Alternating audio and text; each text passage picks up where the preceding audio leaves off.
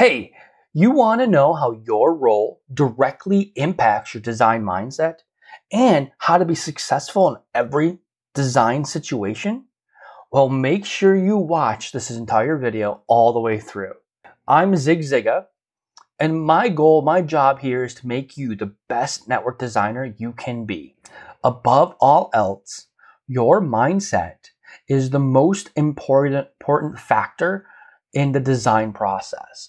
Let's terminize this. I like to call this your design mindset or a design mindset, which is very, very different than a technology or implementation mindset.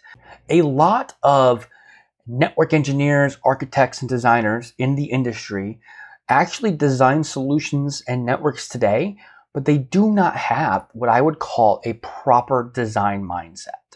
They are not designing networks for the right reasons.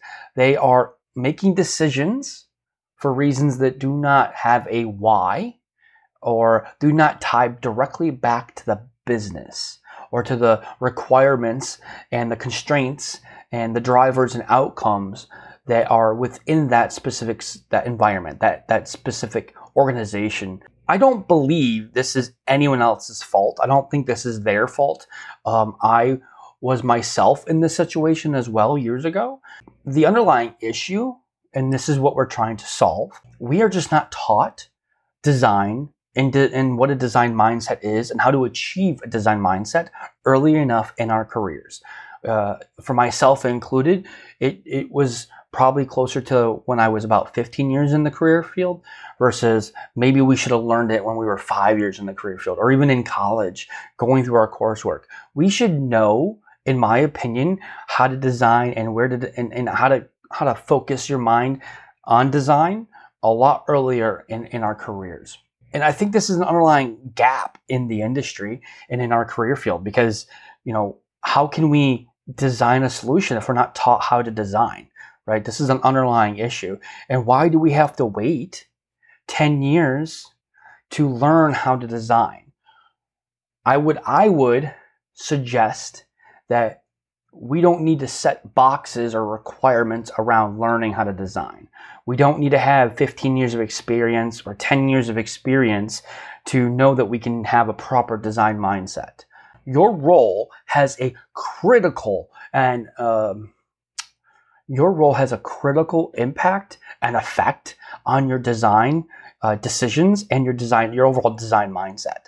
And specifically what I mean around that is your role within your organization or within your customer base, or if you work at a partner, like a networking partner or what have you, your role is going to potentially allow you to do certain things, but it also could constrain you into its own buckets or own boxes. It can kind of fence you in a little bit. So let's give an example, what I mean by that, right?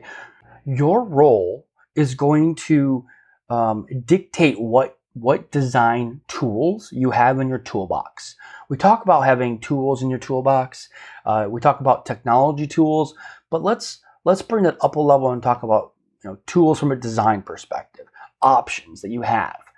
I like to use this example when I'm talking about your role in a design situation. So let me paint this picture real quick. Let's just play this role that you are a network engineer, you're a network architect or network designer, whatever role resonates the best with you. The key is that you work for an enterprise customer, an enterprise environment, and you are designing and speccing out service provider connectivity, specifically maybe MPLS L3 VPN circuits, so that you can connect your kind of like data center location over here to a branch or multiple branch locations over here, right? So the goal at the end of this is that you're going to have a data center and all your branches are going to be able to connect to each other, and potentially you can leverage internet and resources and etc. So you're going to spec out this MPLS service, let's say, from multiple vendors. And let's say you go with a specific vendor where they do not offer any type of QoS markings. In fact, they actually rewrite your QoS DSCP markings as the traffic comes back into your location. So let's watch that flow, right? So you have your data center location here, right?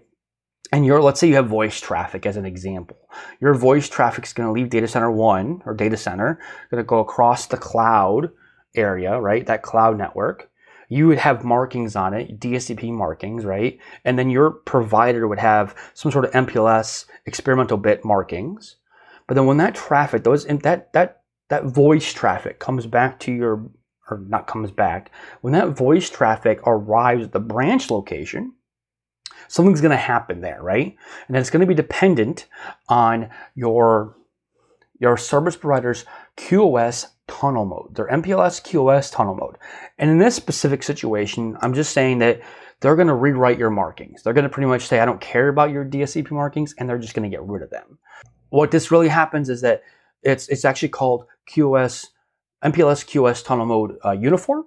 And that's where the provider will actually kind of rewrite your DSCP markings with their own markings. So as that traffic leaves the SP environment over here into your branch location, you'll lose all of your markings.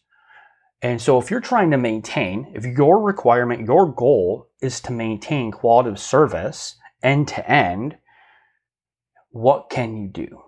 From a design perspective, right? Not from an implementation perspective. I don't care the command lines, right? That's not what we're talking about here. I'm trying to detach from the CLI.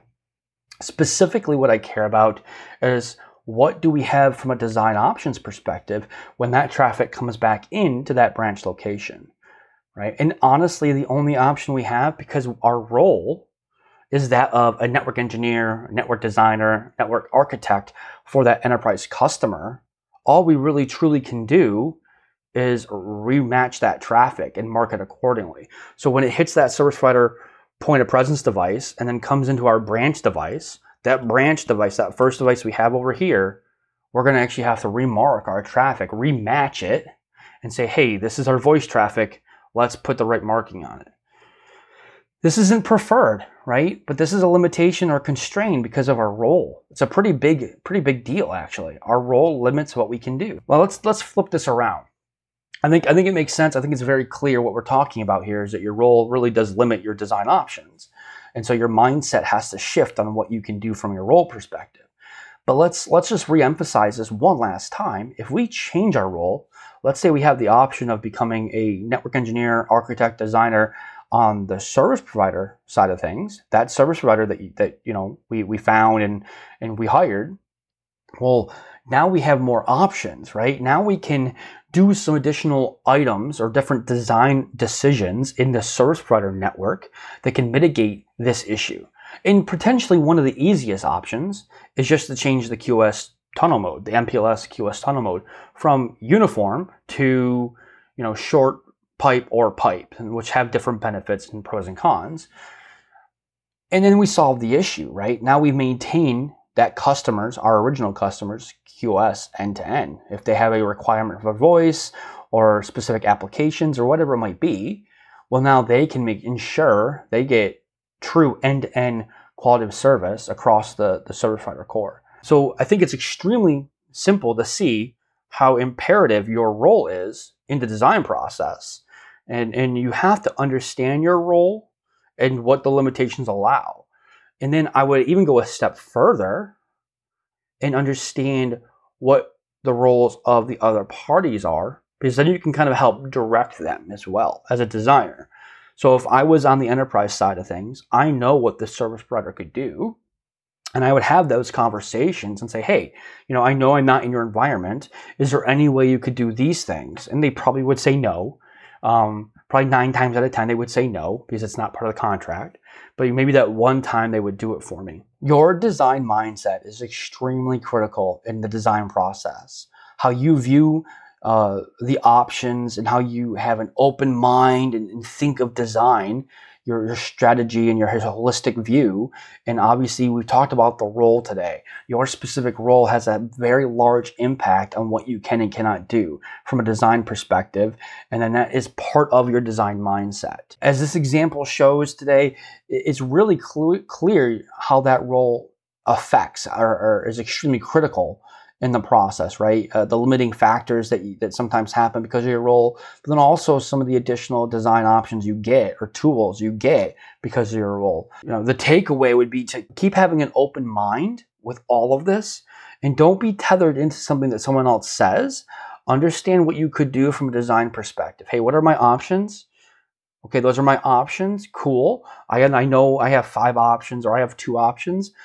Which of those options is the best option for the requirements that I'm being given? All right, friends, that's going to wrap up today's show. Hey, I appreciate you. I hope you enjoyed this little design mindset session today. It was all about your role and how your role affects the options you have when you're talking about networking design or network design. If you have questions, you can always email me at zig@zigbits.tech. No, I was going to say .com, but it's not .com, it's .tech. What else? Oh, yes. And then, of course, you can leave a comment, right? You can leave a comment on the show notes or on YouTube, wherever you are finding this content. Also, if there's something you want us to cover, something specific from a design perspective or technology perspective, let us know. I am open. I have an open mind when it comes to content creation for you. So if there is something that's going to hit the mark, or you're having a problem with something that you want someone to show, well, let us know. Until next time, bye for now.